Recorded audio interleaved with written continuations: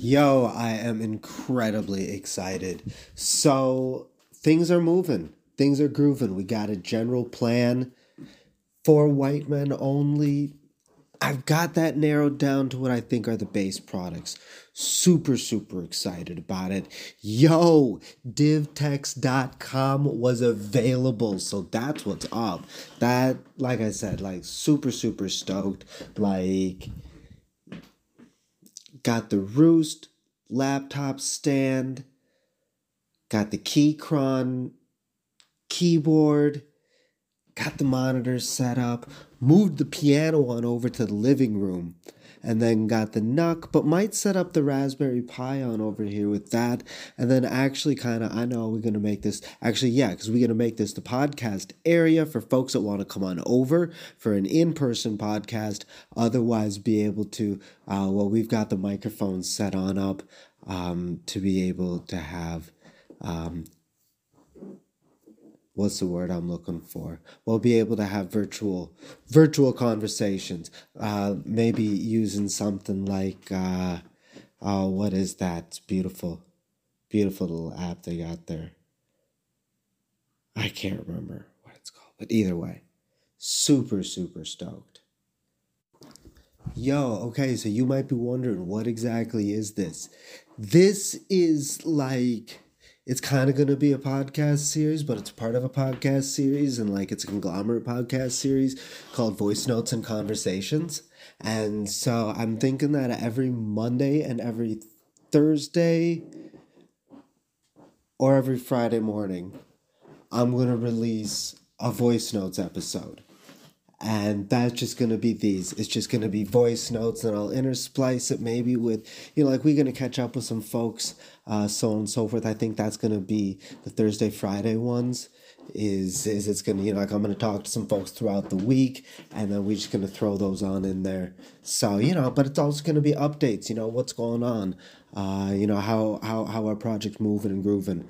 So that's what voice notes is going to be. And then conversations, that'll be more long form podcasts. Like, oh my God, what the heck is he going to talk about? Who is he going to talk to?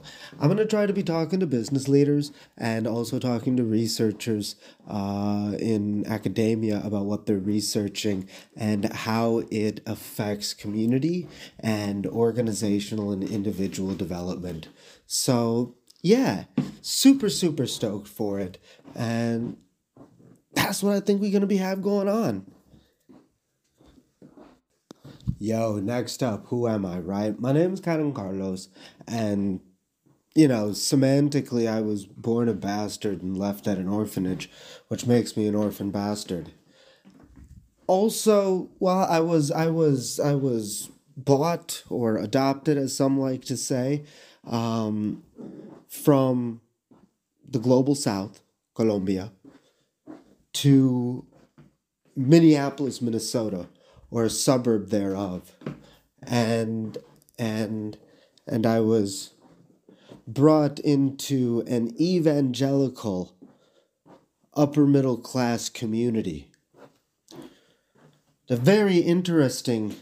Yielding very interesting experiences. But again, and I think that's where we're wanting to also look at these experiences now from a more academic lens. I'm at a healthier place to do so. I think that it would be easy to be crass. It'd be easy to be snide. And sometimes, humor brings necessary levity.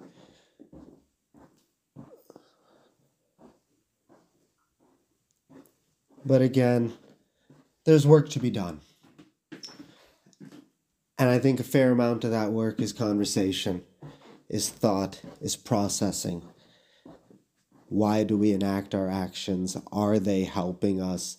Are they bringing us closer to achieving our goals and aspirations? And so I guess on the other side of it, these voice notes are definitely a way for me to keep myself accountable, to document my own progress and all that I'm up to.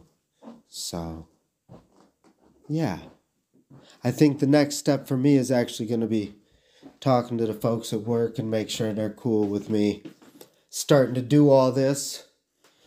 You know, saw a YouTube video building a personal brand, which at day's end is what I've been doing, for goodness sakes. I got Dream Freely tattooed on me. Yeah, I'm not mad about it.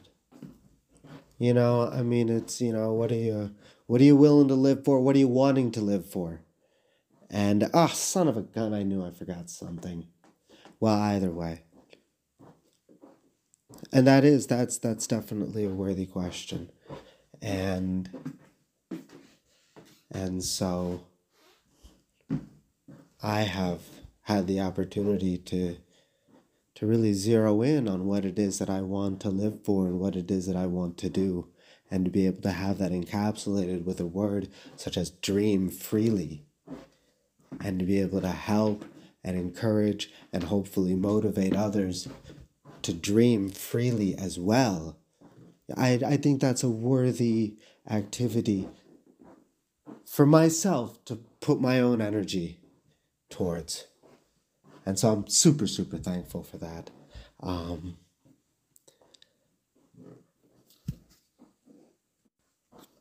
So as far as personal brands go, you know, and then okay, cool. You know, so what's the niche?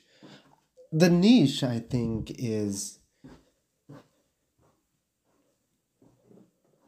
above 35, white males, young men above the age of 30. You know, gearing towards, you know, more affluent and closer proximity to whiteness than not. Because that's the environment that I was immersed in for the first 25 years of my life. And it's the environment that in some respects I feel as though, in many respects, I feel as though I survived. And I say that because I found my biological family. I found my community.